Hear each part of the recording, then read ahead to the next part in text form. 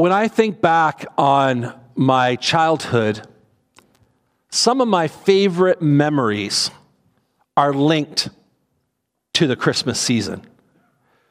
We may not have had much, but Christmas was really special in so many ways every year. And so as I'm getting older, I find myself reflecting more and more. Anybody else here identify with that? Yeah. I can still picture our little tree in the corner of our 8x10 living room. And it's covered in colored lights with the little aluminum reflectors behind it. And I can see my mom working so studiously because there's two blue lights in the same space, and she's trying to spread them out so it works its way around. And once she got the lights conquered, then the next thing was the garland. But there wasn't enough of one size and color to do the whole tree, so she'd start with the thickest. And when that ran out, she'd go to the next color and work her way all the way to the top. And then those little glass bulbs hanging on the tree. And then, of course, in great decorating fashion, you just cover the whole thing in tinsel. I remember Christmas Eve often with my mom and I would just go downtown to our little downtown. We weren't looking for anything in particular. It was just nice being out on Christmas Eve. And I think once it snowed, but in my memory, it always snowed. You know, and the snowflakes are falling, and you're going in and out of the 2 or 3 little stores that were there, and people from town were popping in and out and not really looking for anything, just kind of filling some time till about 2 p.m. when everything just shut down and the doors were closed. Family visits, and of course, food. In my culture, food, it's pretty important. By far, my favorite part of Christmas was the arrival of the Sears Wish Book. Long before Amazon and online shopping, you had the Sears Wish Book, your version of shopping somewhere that wasn't available to you around the corner. I remember as a kid, with my hands under my chin, lying on the floor, turning the pages, the endless pages of toy possibilities, right? As you were looking through, seeing some things that you wanted more than anything in the world. And maybe once in a while, you would even circle the thing that you wanted in hopes that maybe when your mom is looking through, she'd see that crayon circle around the thing that you wanted, and maybe you'd get that thing. Wishing is a big part of Christmas. We say it. We wish you a Merry Christmas. It's on our Christmas cards. We sing it in the song, right? Just before we ask them to bring us figgy pudding. I'm not sure I want figgy pudding, but we want to wish you a Merry Christmas. Now, the definition of wish is to have a desire for something with no guarantee that it will be received. To have a desire for something with no guarantee that it will be received. Now, in our culture and in our time, we often use the word wish and hope interchangeably. We use it to mean the same thing. And so we say things like, I hope you have a good day. I'm wishing it. There's no guarantee it's going to happen, but I wish that for you. We say things like, I hope you do well on your exams. We have no control over that. If you don't do your work, I used to say to my kids, they say, Dad, pray for me, I have an exam. And I say, I'm going to pray that God will allow you to score at the level that you deserve based on the work that you've done. I said, never mind. It's good. I'm good. Don't pray for me. I hope you do well on your exam. I'm wishing you, but I don't know. Maybe it's going to be a terrible exam from a terrible professor, and you prepared in this way, and you got questions you didn't even know existed. I hope you enjoy your vacation. Maybe you're going to get diarrhea. Your bags are going to be lost. You're going to end up in the wrong place. Or the 5-star online is like a 2-star in reality. I hope you have a nice vacation. I'm wishing that for you, but there's no guarantee it's going to happen. Maybe you're going to be like I've been many times in Disney World, looking at your kids and saying, this is the happiest place on earth. Why are you so miserable? You wish it, but there's no guarantee it's going to happen. But when you look at the word hope, not from the way our culture uses it, not from the way we use it mostly every day, but when you look through the scriptures, and this week I took some time to look into places in scripture where the word hope was used and kind of did a bit of a deep dive, and from that came up to, with an award-winning definition of hope that I'm going to patent. No, it doesn't belong to me. Hope belongs to all of us. Hope is a confident expectation in the promises of God that causes us to persevere because we believe that God is faithful to keep his promises. And so the Word of God is not a wish book. The Word of God is a hope book. And so we daily live in this middle space that we call the present. Those goofy little expressions, life is a gift. That's why we call it the present. We live in this middle space we call the present, somewhere between the past and the future. Christmas reminds us that we're living between the first advent of Jesus, his birth, and we're celebrating his coming as Emmanuel, and the second advent of Jesus, which is his second coming that is yet to take place that we look forward to in anticipation. We are living in that time between, that land between the first coming and the second. Hope looks to the past. It looks to the past. Hope finds its roots in the past. Hope anticipates the future. It looks to the future. But I want to suggest to you today that hope's address, hope lives in the present. That's where hope lives. Hope lies sandwiched somewhere between the promises of God that he made in the past and the anticipation of the realization of these promises that are going to happen in the future. In the middle of that, we find hope. Now, this is the second sermon in our Advent preaching series, and last week, Pastor Mark spoke about light, talked about darkness and light. This week, I'm going to be talking to you about promise and hope. Advent reminds us that we can have hope. Advent reminds us that we can have hope because God will do what he's promised to do. Because God has promised, God will do what he's promised to do. Today, I would like to briefly consider God's promise of a Savior and the hope that this promise created and continues to create in the lives of those who choose to persevere in anticipation that God will do what he said. We're going to start this morning in the Garden of Eden.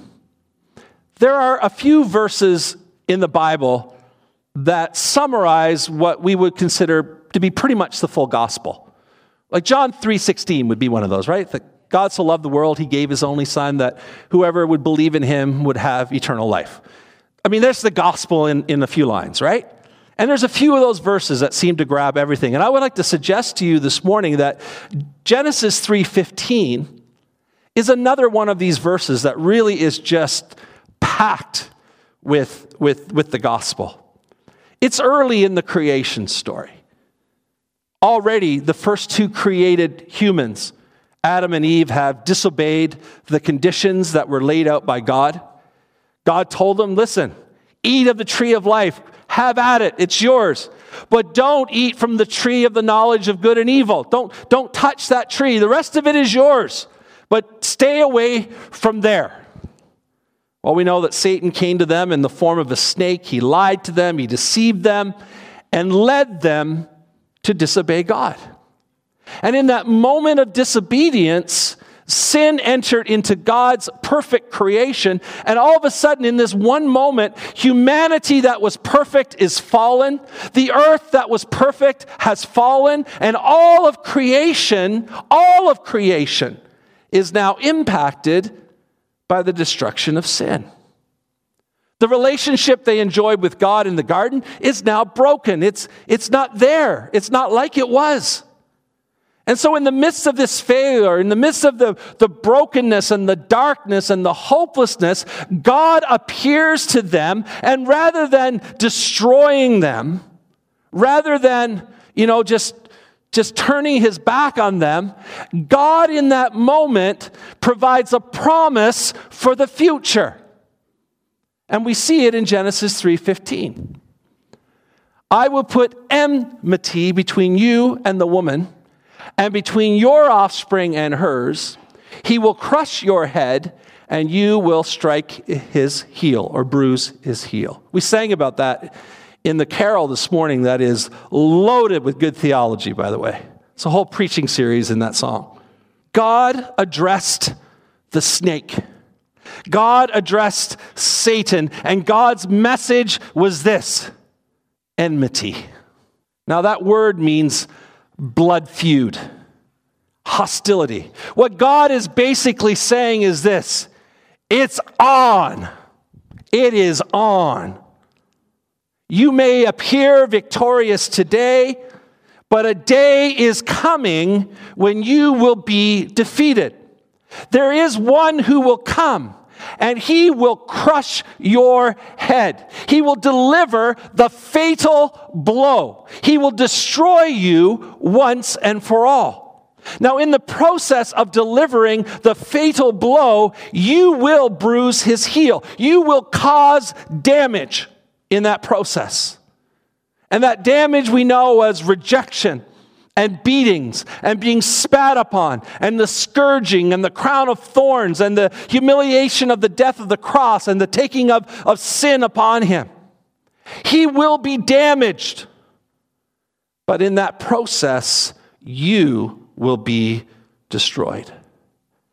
God is looking at Satan and says, your days are numbered. Your days are numbered. The cross, the resurrection, will bring about your defeat. And the second coming of Jesus will result in your ultimate demise. And so right here, right in the thick of darkness, right in the thick of failure, it's so fresh you can still smell it. Right in the midst of their sinfulness, their defeat and destruction, God comes, and what does he do? He speaks hope with a promise. And that hope that God spoke in Genesis 3:15 all of a sudden filled all of history. Between that moment of failure and that moment of Jesus on the cross, and continues to fill history. It hangs there. It impacts it. It changes history. That hope is there between the cross and the second coming of Jesus. Secondly, the promise to Abraham. Adam and Eve had no idea how God was going to do what he promised to do. They just know that he promised it. They just had hope that he would do what he promised to do. And out of this sinful, broken humanity, God is going to create once more. With Adam and Eve, he created the earth and the universe and all that we know, and now he's going to create a people who will serve as those who are going to reveal God to a broken humanity by means of their relationship with him and their obedience to him. And so he appeared to Abraham, who at this time was known as Abram, in Genesis 18. And this is what we find there. Then the Lord said, I shall hide from Abraham what I'm about to do. Abraham will surely become a great and powerful nation, and all nations on earth will be blessed through him, for I have chosen him so that he will direct his children and his household after him to keep the way of the Lord by doing what is right and just, so that the Lord will bring about for Abraham what he has promised him. What he has promised him. God asked Abraham to leave his land, to leave his people, to leave his family, and go to a physical land that God would give him that he's never seen. That God would bless him and Sarah, and through whom a great nation would come to be. A nation of people that would be blessed by God, and through whom all nations of the earth were going to be blessed. That's quite a promise. All people would be blessed because God's promise of a Savior, which was given to Adam and Eve in Genesis 3:15, would come through this nation that he's about to create. That's how God's going to do it. Now, Abraham's 75 years old. His wife is also elderly. They're unable to have children. But Abraham, we're told, left, as God asked him to do, with hope. Because he believed what God had promised to him, and he believed that it would come to be because God promised it. Even though the promise seemed ridiculous. It seemed impossible. He's a 75-year-old man. He has a wife who can't have children. She's also a senior citizen. She's 10 years into her pension. And by the way, you're going to have kids. I'm going to tell you, for me, that would be a blessing, man. I'd be thinking I spent my whole life getting them out of my house. And now you're going to bring someone back in. But he believed it. Because he wanted it, and he longed for it, and he believed God. Now, if we were to pretend that Abraham and Sarah didn't struggle with hope, didn't struggle with persevering, then we wouldn't be reading the story right. Because there are times they take things in their own hands because they forget to trust God, and they don't really think God's doing it the way they want it to be done, so they take over for a while. But ultimately, they stayed true. And when God's time was right, Sarah conceived and had Isaac. And the creation of the nation of Israel had begun just as God had promised. And so we're moving the promise down the road, and hope still is fueling all that is happening here. The exile to Babylon. God's promise of blessing on Israel was contingent on their obedience to him. Well, sadly, as we read Scripture, we see that despite the promise of God to Israel, the people continually disobeyed God. They worshiped other gods. They ignored the warning of God's prophets of what would happen to them if they didn't change. They just turned aside. Their hearts became cold. And as a result, Jerusalem was captured, it was destroyed, and the people were taken into captivity in Babylon. That's why we have today that most wonderful Christmas carol by Boney M, Down by the Rivers of Babylon. It was devastating for them. They had sinned. They were reaping the results of their sin.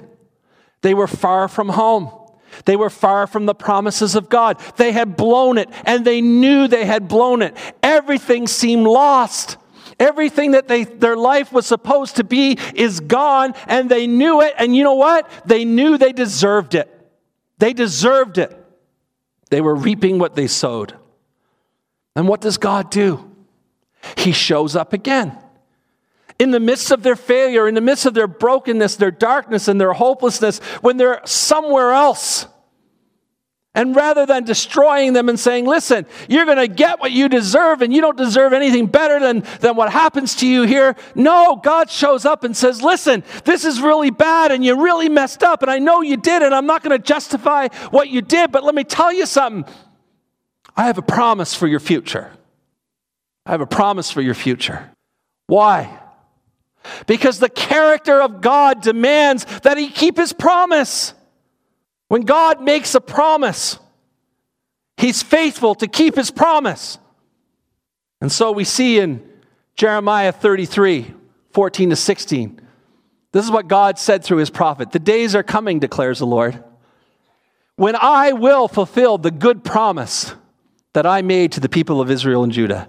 And in those days and at that time, I will make a righteous branch sprout from David's line, and he will do what is just and right in the land. In those days, Judah will be saved, and Jerusalem will live in safety. This is the name by which it will be called, the Lord our righteous Savior. What God is saying is this: it's bad now. It's bad now. Things are not good. You messed up. Look what you've done. But I made a promise. And the day's going to come, and I'm going to fulfill that promise. And out of this nation that is broken, out of this nation that is scattered, out of this mess, is going to be a little shoot going to come to life from the stump of the tree that's been cut down. The Messiah, the Savior. And God says, you will be saved. The opportunity of salvation is still in front of you. What you have done has not taken this away. Nothing will keep God from keeping his promise. And so hope, once again, living in darkness of Babylon, begins to rise as they anticipate a better future. This is bad, but it's gonna get better. Why? Because God has made a promise, and God keeps his promises. Fourthly, the birth of Jesus. Matthew and Luke are the only gospels that provide details of the birth of Jesus, and there's a reason for that, because typically in writing at this time, any great person that was written about, their childhood was always ignored and not included in their biographies, because the attitude in the culture was, well, what significance could there be from them being a child? The child had no rights in the culture. Certainly nothing good is associated with them being a child, so they started at the moment of their adulthood and all of their successes. But the significance of Jesus' birth as a long-awaited promise makes it necessary that the details of his birth be recorded, because his birth is as significant as any of the other details. Now, rather than looking into Matthew and Luke's accounts of the birth of Jesus, which we often do, I want to prefer to look at what Paul says about the birth of Jesus in Galatians 4, 4-7. And Paul says this: "But when the set time had fully come, God sent his Son, born of a woman born under the law, to redeem those under the law, that we might receive adoption to sonship. And because you are his sons, God sent the Spirit of his Son into our hearts, the Spirit who calls out, 'Abba, Father.'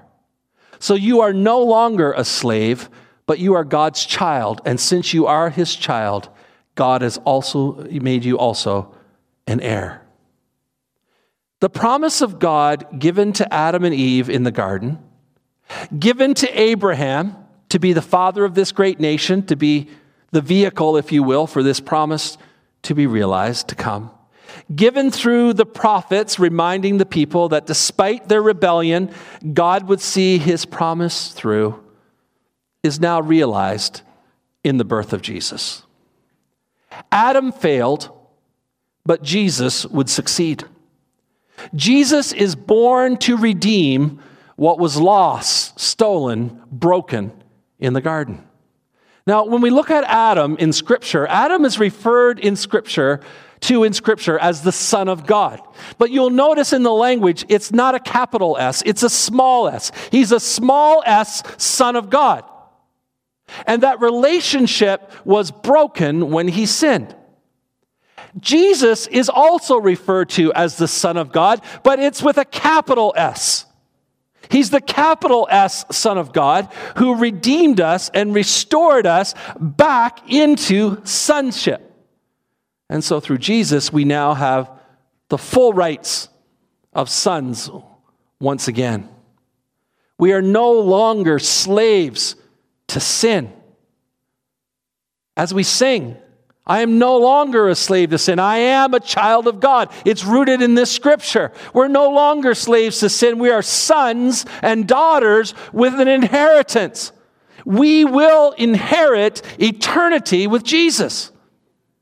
God made a promise, and God fulfilled his promise for those whose hope was in that promise. One more stop on our journey this morning, the second coming. The hope of Advent doesn't end with the birth of Jesus. Sadly, sometimes the birth of Jesus is the primary focus of Christmas, and we just stop there. Following the resurrection, Jesus ascended to the Father with a promise that he would return in the future for the second Advent. Now, ever since Advent began to be celebrated, we know when we started to celebrate Advent in this church, but Advent began to be celebrated in the church in general in the 6th century.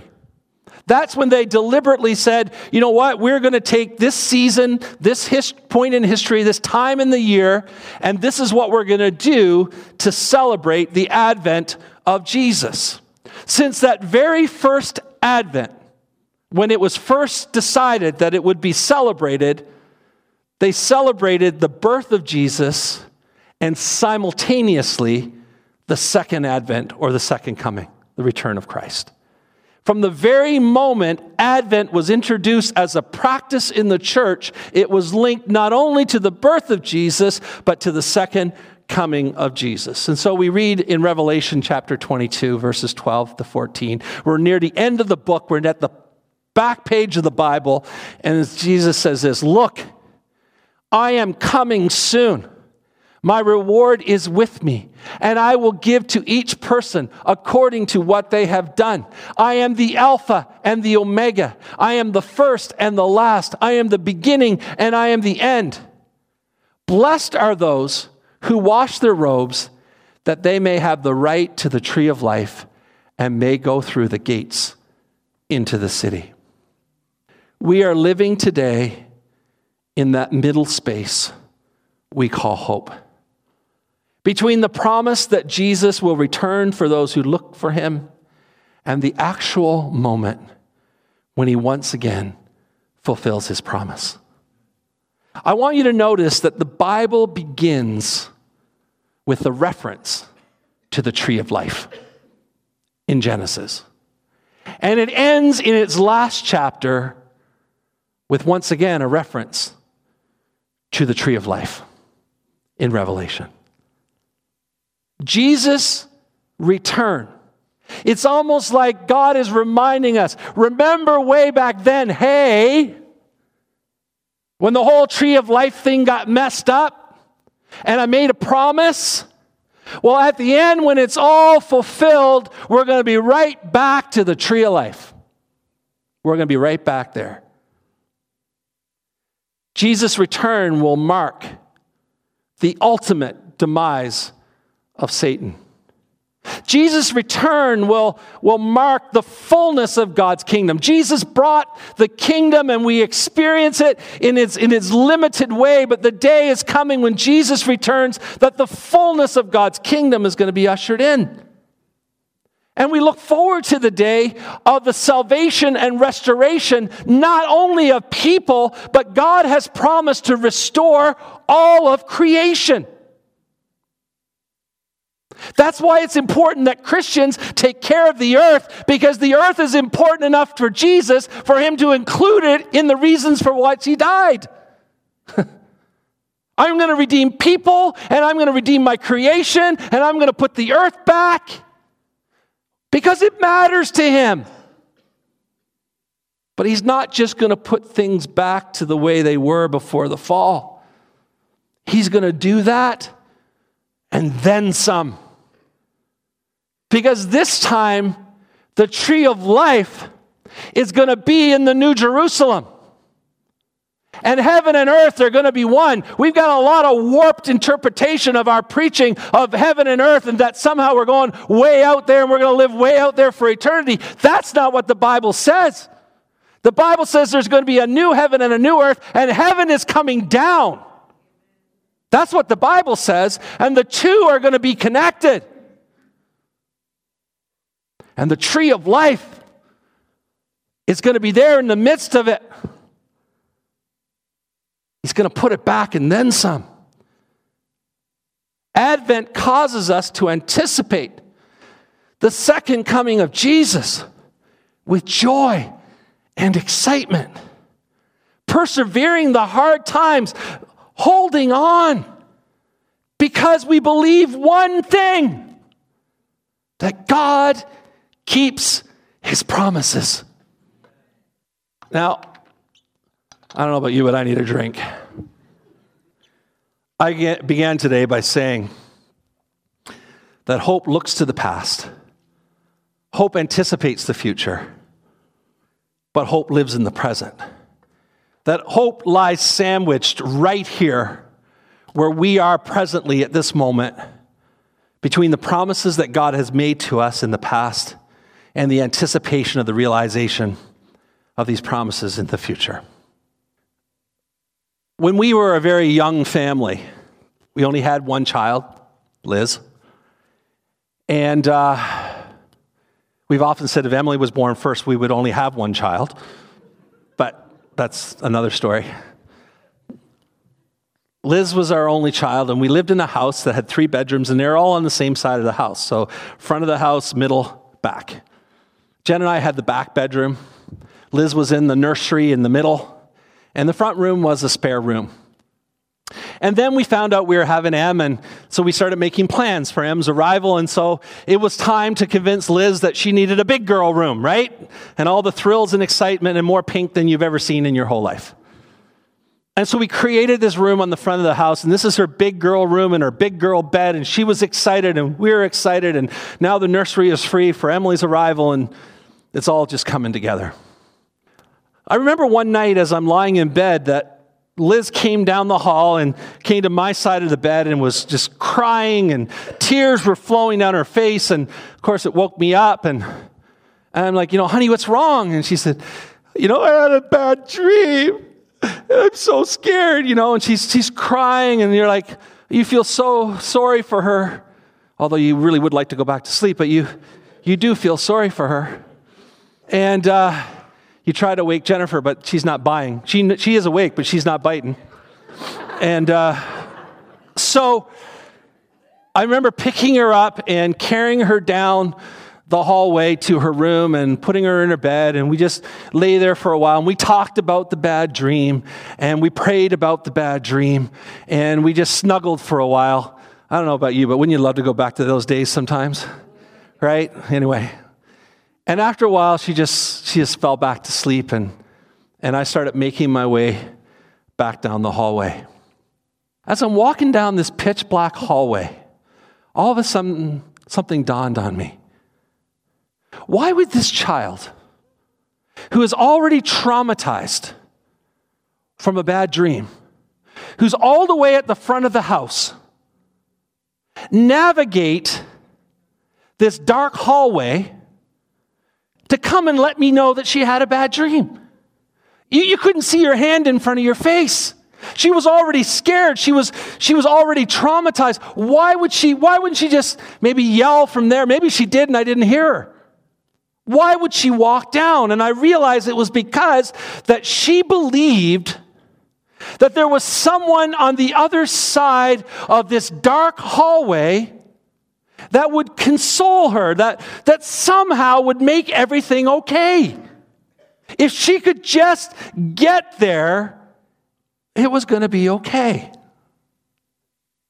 Folks, I want to suggest this morning that hope lives in the dark hallway. That's where hope lives. Hope lives in the dark hallway between a bad dream, between a nightmare, between our deepest, darkest fears, our greatest disappointments, our most impacting, disillusioning moments, the deepest sadness. Hope lives in that dark hallway between all of that and a loving Father who has promised that He will always be there for us. He will always be there. You won't get to the end and find out He's missing, or He left, or He's no longer committed to you. That if we can just get there, we're going to be okay. That's where hope lives. We navigate the dark hallway because we believe that the promises of God are true. We navigate the dark hallway because we believe that our Heavenly Father is reliable. We navigate the dark hallway because we believe that if he makes a promise, he will keep his promise. And so hope can be found in the hallway between the doctor's office where you received your diagnosis and your outcome. Believing that despite what happens, God is going to be true to his promises. Hope is found in the dark hallway between laying your loved one in the ground and anticipating the day of resurrection when you're going to be reunited again. Hope can be found in the dark hallway between losing your job at a really inconvenient age and finding a new job, even if it takes, as some of you in this room know, years to find a new one.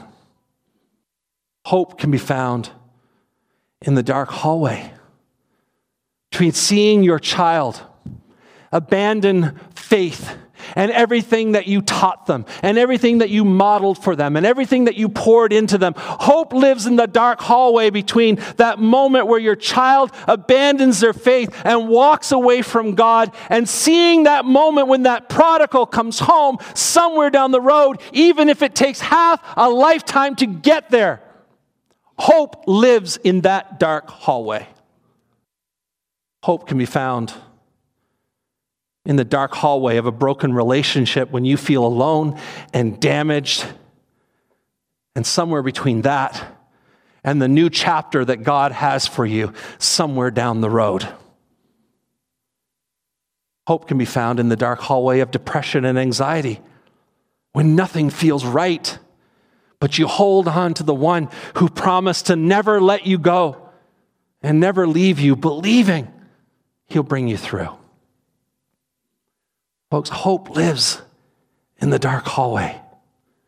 And the truth is, we spend most of our lives in the dark hallway.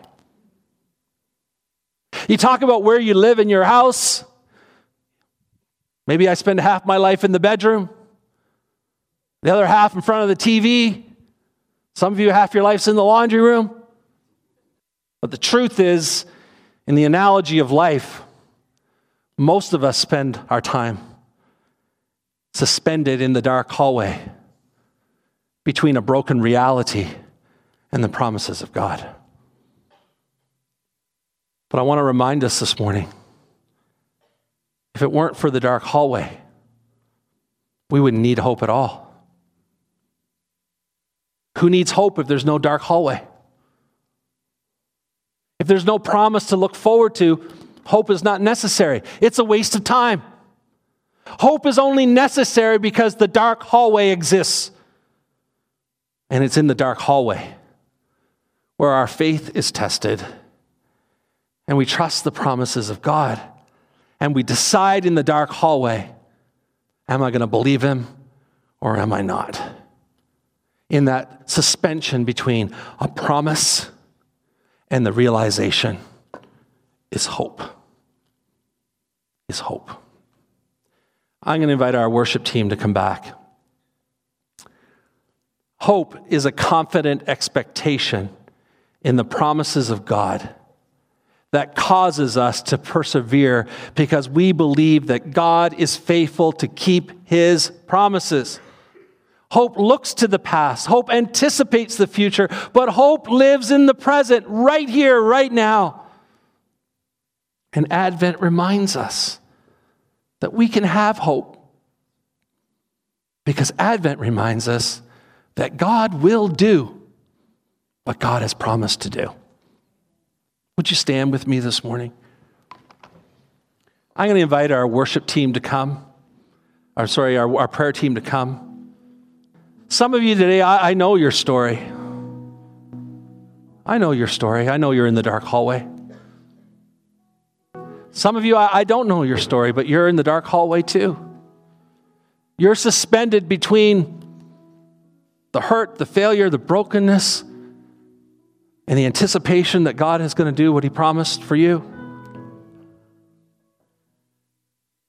And what I want us to be this morning for you is this.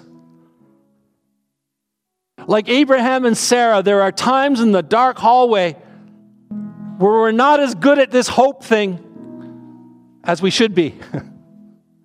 We're frail, we're human, we're broken, we're control freaks. We got to take control of it. We got to try and make something happen. We get tired of waiting, or we just get so discouraged that we give up. And so what we want to be for you this morning are those people who are cheering you on their way down the dark hallway. Because not only is Emmanuel come and God is with you right in the dark hallway, but we're there with you too. We're in the hallway with you. And just God help us if we all have a bad day at the same time. But as long as one of us can keep the rest of us going and focused on the things of God and pray for each other and encourage each other and remind ourselves of what God has promised, we're going to get there. We're going to get there.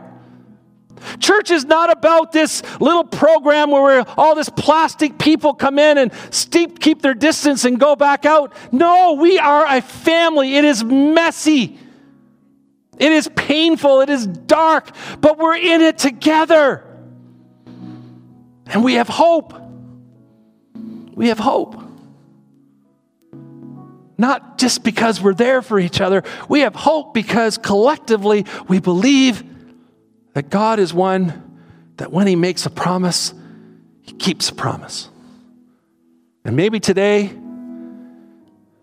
you're lying in the dark hallway in fetal position, and you can't get up and make one more step. And we're saying, come on, get up. We're going to walk this with you. We'll carry you for a while if we have to. But you're going to get there. You're going to get there. And you're going to be all right. Prayer team, would you come? Tyler, would you lead us?